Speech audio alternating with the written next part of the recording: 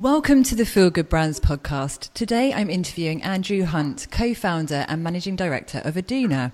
Now, if you haven't heard of Aduna before, then you're in for a treat. Aduna is our brand of the month because it's one of those special companies that's out there changing the world by having an ethical business model. They champion positive social impact. Now, as you know, purposeful brands are at the heart of everything we talk about and strive for. So I'm very excited to talk to Andrew. Hi, Andrew. Thank you for taking time out of your busy schedule to talk to me today. How are you? Hello. Yeah, I'm very well, thank you. And Good. I'm very honoured to be for Aduna to be included. Oh, brilliant. Okay, so first of all, to set the scene, would you like to tell us a bit about the three core Aduna products?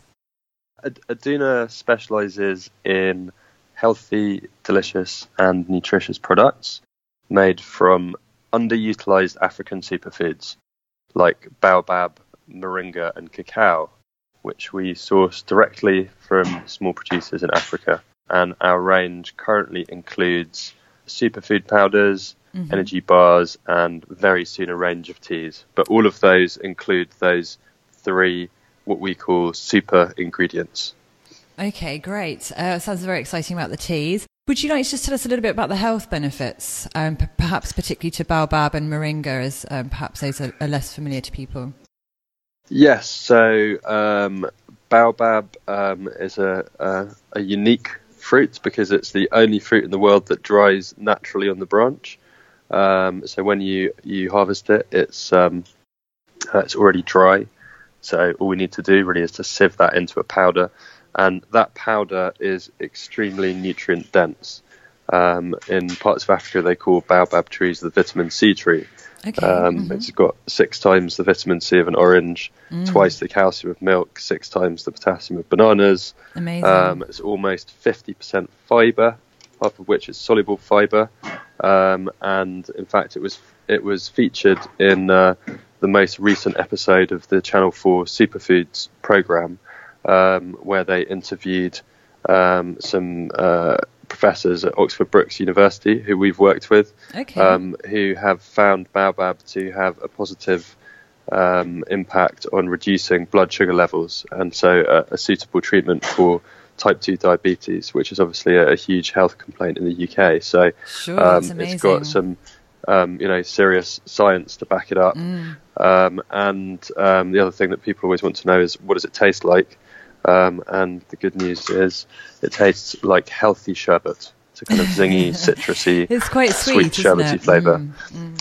Yeah, kind of quite tart. It's because of the high ascorbic acid, which is the vitamin C, but it's also quite 25 grams per 100 grams of natural sugar. So it can be used as a sort of healthy alternative to sweeten things like yogurt, porridge, muesli, etc. Absolutely, brilliant. So the second African superfood that we've really introduced into the market here is moringa powder, and moringa is another tree that is native to Africa and also to India and parts of Asia. Okay. It's known as the miracle tree because every part of the tree can be used for different medicinal purposes. And the pharaohs of Egypt used to prize the moringa tree. And what we use is the leaf. So the leaf is harvested. It needs to be harvested before dawn and then washed in purified water. And then it's dried. And during the drying process, the nutrient content multiplies by 10 times.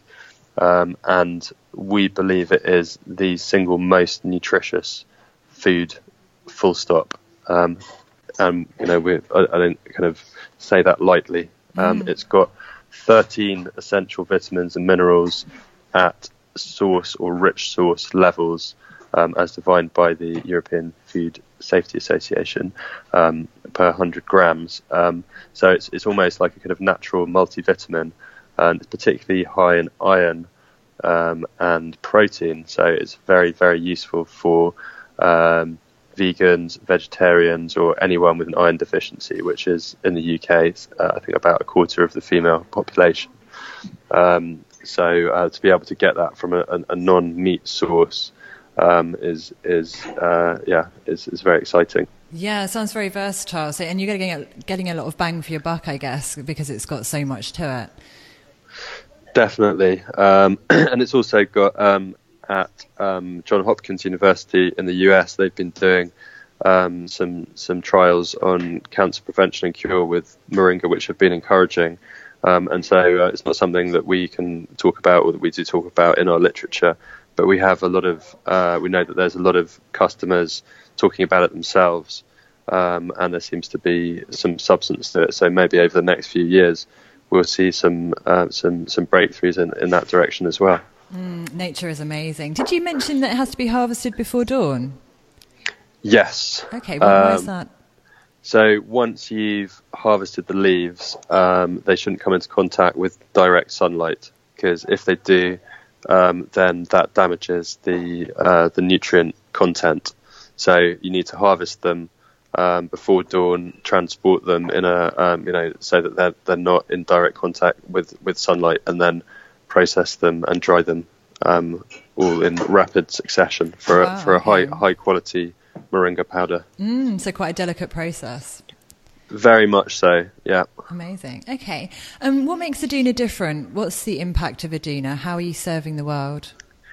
So Aduna is a social business, and that means different things to different people. But why we say that we're a social business is that at the very heart of our business is our mission. So we're a mission-driven organisation, and that mission is to bring global consumers the vitality of Africa's natural ingredients while creating sustainable livelihoods for small producers in Africa. And that mission is backed up by our business model, which is very different from any other competitors in our market, because we go beyond direct sourcing, which itself is not a common thing to find in food brands, health food brands, to the actual creation of entirely new value chains. So, for example, in northern Ghana, we have created from scratch a value chain from one of the driest, remotest, and poorest regions of Ghana and West Africa, where we started working with 3 communities to harvest, collect, and then process the baobab. And now we're working with 20 communities. There's 600 women in those in cooperatives in those different communities, and then more than 250 women who are employed in our processing centre. That's great. So presumably those women then have better opportunities, perhaps to educate their children, or perhaps to have a little bit more freedom as a female in remote Africa. Absolutely, yeah. I mean, we went on a visit in April with some potential investors, and all our investors are impact investors, to audit the impact in the supply chain. And it was my first time for 2 years to visit the communities and to hear it firsthand from the women. It's transformational is an appropriate word. It's not the same as a kind of incremental fair trade premium on a low price commodity. For example, if you've got small producers who are selling cocoa or peanuts or whatever it may be, and then they get a small premium, that helps them, but it's not transformational. In this case, because they're entirely new value chains, they weren't generating any income from these products beforehand, so it's an entirely new and sustainable income stream. And where these communities are based, as I said, is one of the driest and remotest regions.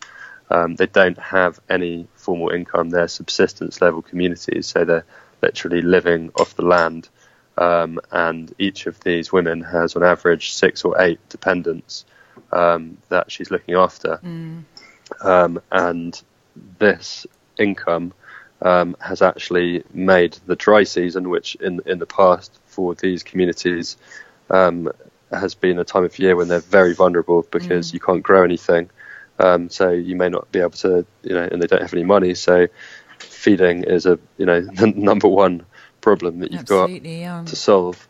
So this is now the dry season is their most lucrative time of year compared to the rainy season. And the income is number one. It gives food security, and then number two, as you said, education, and then very importantly, the empowerment of these women have a vastly increased status in their own households because they're now the owners of a significant income, and they can choose what they're going to do with that. That's so uplifting. I do actually have goosebumps right now. And it must be such a nice signal to you that you're doing the right thing, that your hard work is worth it. Yeah, definitely. It's very inspiring to continue, because it's not easy what we've been trying to do. It's been now 5 years since we launched and 6 years since we started working on the idea. And we've been kind of hammering away on, trying to get Baobab known. And it's taken a long time, and there's been a lot of investment and a lot of hard work by many people. And that's really that's the payoff, really. Absolutely. Yeah. So what drove you to create a purposeful brand? I'm really interested to hear the story behind you discovering the opportunity to connect these small African producers with the global health and wellness market. It's quite a random thing for someone in London to want to do, I suppose. It goes back to 15 years ago when I was working in advertising, helping to create and launch brands for big multinational companies, generally promoting products that I didn't care about or actively disagreed with in some cases, for clients who generally didn't really appreciate it. And you start to ask yourself, why am I doing this? Is this the purpose of my life? So that led to a kind of intensified questioning, to an existential crisis, which is not uncommon in young people in the urban capitals of the developed world. Absolutely. That led to a kind of full-on meltdown, and then at the age of yes, well, it was a meltdown, and at the age of 24, I think, I kind of quit my job, and I found myself unemployed and clinically depressed, and I'd been in that condition for 6 months. Tried everything to get out of it, and nothing made any difference. And until one day I got this random phone call from a family friend who's a farmer in the UK and South Africa, and he offered me this opportunity to volunteer my marketing skills to a project in the Gambia in West Africa. And I'd never been to Africa before, and I wasn't interested, actually, because when you're in that state, you're not interested in very much. Least of all going to some godforsaken outpost in Africa with all the negative stuff you read about on the news. But thankfully for me, I got the opportunity to go.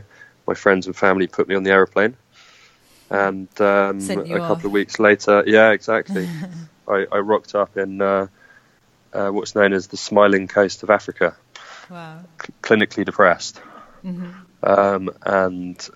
Started your own transformation.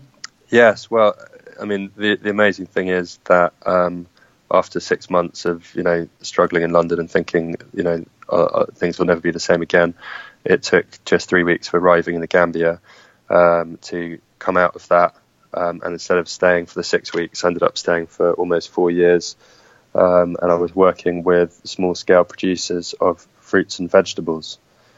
And just during that time got really inspired, number one, just by Africa itself and West Africa and the sheer vibrancy and vitality, and thought, this is being so badly misrepresented by media, this needs to be captured and shared. And then number two, by the business model, because I'd never really been interested in business. Working with these big multinationals, didn't appeal to me. That, helping them to make more money didn't really seem like a worthwhile thing to spend my life doing. Whereas with the business I was working in, which was connecting small producers of fruits and vegetables to the local tourism market, from 1 week to the next, you would see transformation in people's lives.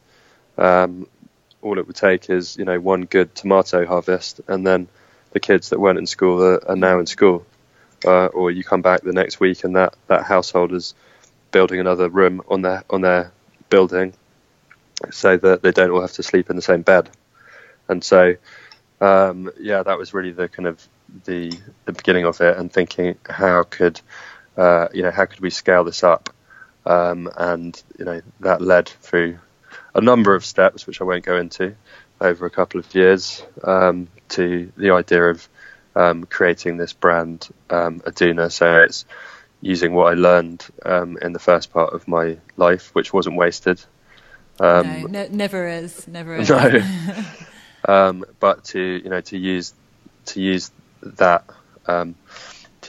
knowledge, and to use the idea of a brand to actually connect small producers to this fast-growing health food market, which is now more than $1 trillion global industry.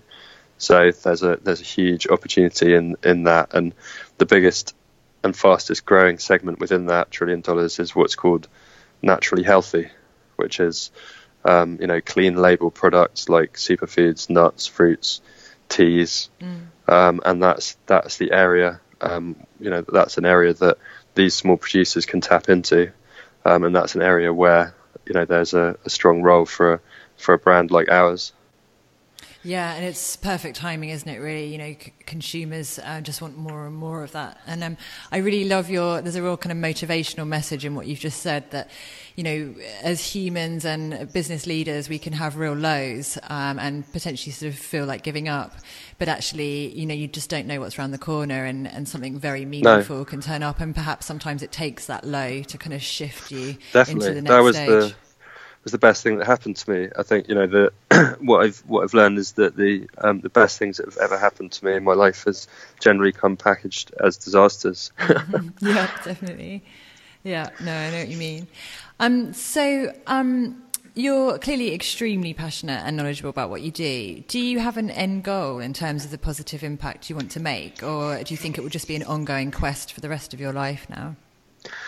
Well, we started with myself and my co-founder Nick with what we call the inspiring possibility of Baobab.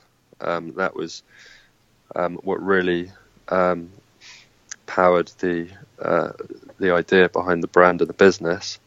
Although obviously now it's about more than just Baobab. But what I mean by the inspiring possibility of Baobab is that this is a tree which is a drought-resistant succulent. So that means that during the dry season it absorbs and stores water in the trunk, and then when everything else around it is dry and arid, that's when it fruits, which is why they call it the tree of life. And so it flourishes in the driest, remotest, harshest, and hence poorest regions of 32 different countries in Africa.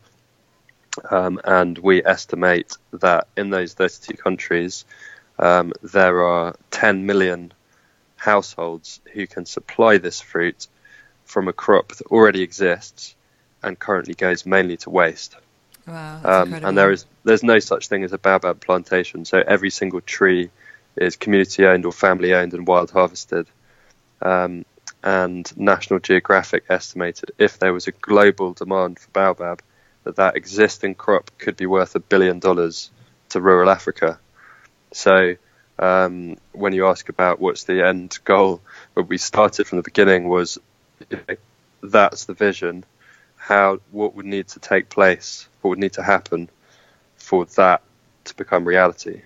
And that's the path that we're on. So we've done the first 5 years of hard graft. We've taken Baobab from complete obscurity to being now an established superfood, at least in the UK market, and that's growing around the world. Intentionally to catalyse the industry. There are lots of people now who've entered the market with Baobab.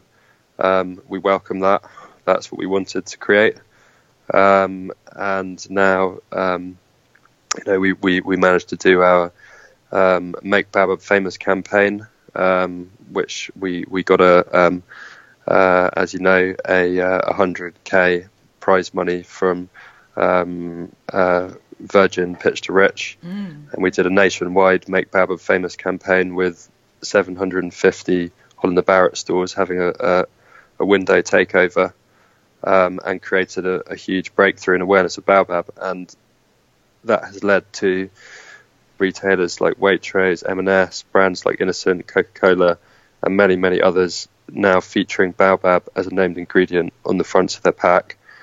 We're on track basically. So we need to get to Snickers with added Baobab. And are those big companies that you just listed? Are they sourcing it ethically? Well, it's actually quite difficult to source Baobab unethically. It's not impossible, but it's kind of difficult because to source Baobab, you have to engage with communities. So there are definitely levels of ethical sourcing. We supply one or two of them ourselves, so those ones for sure they are. But others who are sourcing Baobab from if we prefer if they source from us, obviously, but if they're not sourcing from us, then the chances are, well, they're going to be sourcing from someone who is working with rural communities and is sourcing from these small producers. So we haven't seen any examples so far of a really unethical Baobab company, because it just doesn't. You'd just be in the wrong industry. So most of the stakeholders in Baobab industry, most of the producers are significantly motivated by the social impact, and that's good, because we have a kind of close community who we're working together to create a global Baobab industry. Oh, that's good to hear that at least most of the money kind of filters down to the workers. It's good to hear. Okay.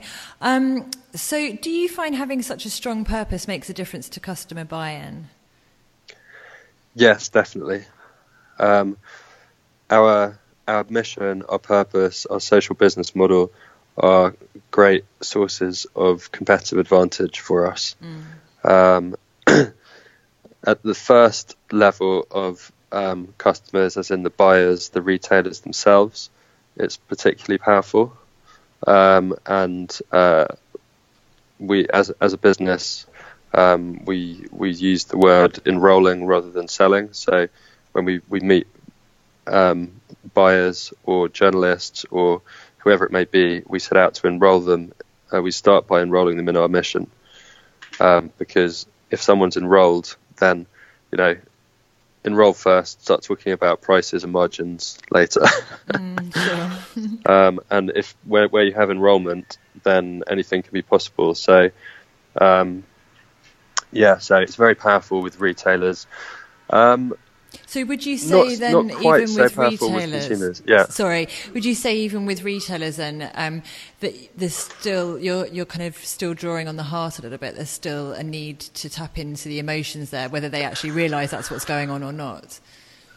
Well, I think we don't even need to use the word retailers, because whoever you're speaking to is likely to be a human being. Absolutely. And whatever guise they're coming in, whether it's a buyer or a journalist or so. And then, we believe that in general, most human beings, if they're given the opportunity to make a positive impact or contribution to others through their work without compromising the quality of their work, sure, then they'll take that opportunity, 99% of the time. So you can't. It's not really pulling on the heartstrings, but it's giving people the opportunity to make a contribution. Which, if you do, as I said, we found, most of the time people would like to do that. Obviously, they're not going to take a product that they don't think is any good, because their reputation's on the line. So your product's got to be good, your brand's got to be good, and all the rest of those things. Absolutely, but yeah. you can definitely turbocharge it by giving them the opportunity to make a difference. And what we achieved with Holland & Barrett with the 750 store window takeover is the best example of that, because there isn't another brand in the UK that's done that in the last few years. And Aduna is a tiny little brand compared to some of the ones that are carried in that store. And it wasn't a question of budget, it was a question of the enrolment of individuals at Holland & Barrett. Brilliant. Okay, it's good to hear. Obviously, in today's market, it's not really enough just to provide a product and be done with it. As you've been saying, customers demand more now. They want to put their money where their values are. What have you found to be the 3 things that consumers care most about? Yeah, that comes back to your last question, really, that actually when it comes to consumers, rather than kind of buyers or retailers, the most important thing we've found, we're a food business, number 1 is taste. Yeah, absolutely. Number 2 is the health benefits. And the social impact, let's say, would be a third, in the third place.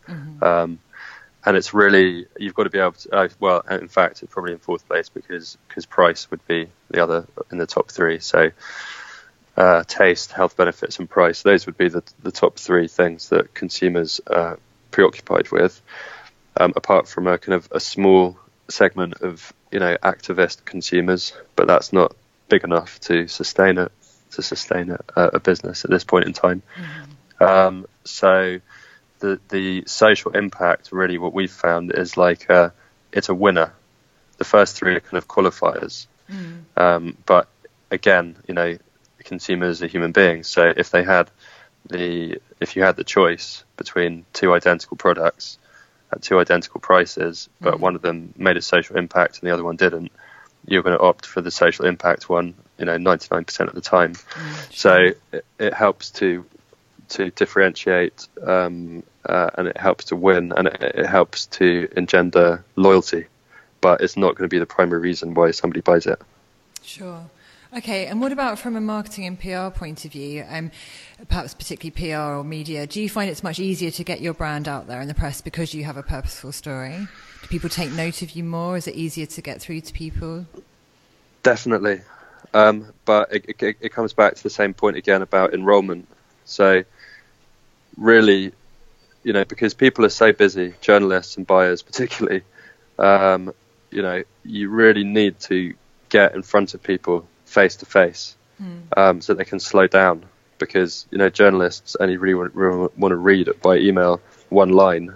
They don't want all the kind of backstory in an email sometimes. So really, it's sitting in front of face to face to people and enrolling them, and we've done a lot of that, and we've got some we've punched well above our weight in terms of PR coverage and all those sorts of things, because again, the journalists are human beings, but you have to cut through the clutter of how busy they are in that particular moment, and enroll them, and then they're going to be very motivated to, assuming your product is good and your packaging is good, because they're journalists and they're professionals, so they're not going to publish something just because you're pulling on their heartstrings, but they might really maximize their coverage because they really like what you're doing. Absolutely. So I'd love to hear about your Pitch to Rich experience. For those who haven't heard of this initiative, it's when entrepreneurs pitch their ideas to Sir Richard Branson to win various commercial opportunities. So, Andrew, was it nerve-wracking sitting in front of the man himself? Yes, it was. But I mean, the experience was more than that. It was. I think this is not the case anymore, but in our in our year, it was a 2-week open voting contest, which was completely took over our entire business, our entire team, which our campaign went viral, and we got tweets from Jonathan Ross and Annie Lennox and Amazing. Billie Piper and all sorts of random celebrities who got involved. And it was a really amazing experience, and we finished top of that kind of leadership board with kind of seconds to go, and that's what got us to the pitch event. And yeah, it was, I think, 90 seconds or 3 minutes or something like that. With not just Sir Richard, but the other judges there, Joe Malone and David Gandy, who I'd never heard of before Pitch to Rich, but he seems to be appearing everywhere now. So it was great to have that experience, and again set out to enrol the judges rather than to sell to them, and I think that landed with half of them, and probably not the other half who were thinking in purely kind of commercial terms. I think we were a little bit disappointed that because there were 2 out of 3 finalists in our section who were making a big social impact. We were a little bit disappointed that one of the 2 didn't get the grand prize, because we thought that would have been a very positive message to send out. But we can't complain. It was a fantastic experience, and I think Virgin have been brilliant with us. I think at the beginning we were a little bit cynical as to Virgin's intentions or integrity, or them being a kind of a big company, a big corporation. But what we found was that the team behind that Pitch to Rich really were very passionate about supporting small businesses, and really passionate about the social dimension as well. They've given us loads of exposure, loads of opportunities, connections. It was a great experience, and would recommend it. Yeah, sounds like a very good move. Well, you've certainly had a very interesting journey so far, Andrew. What are your plans for the future? Me personally, or Aduna? Yeah, both. Whichever you'd like to talk about, or both ideally. Well, I think it's taken us a lot longer than expected to get to where we are now, which is establishing our brand and our product in the market, really in the health food market. But I've explained what the mission is and what the vision is. So for us to continue pursuing that vision means that we now need to take our brand and our product to the mainstream. And so that's the next big phase of Aduna that will require more investment, new products, and obviously a lot of growth. So that's what we've got in store for the next few years. That's your next mountain to climb. Exactly. Yeah. Very exciting one. Well, thank you so much, Andrew. It's very inspiring to hear you talk. And I think you're a real inspiration to companies of all sizes to look, outside of just commercial gains and to, conducting business in a much more ethical way that serves the world. So thank you very much. And we wish you the very best of luck in the future.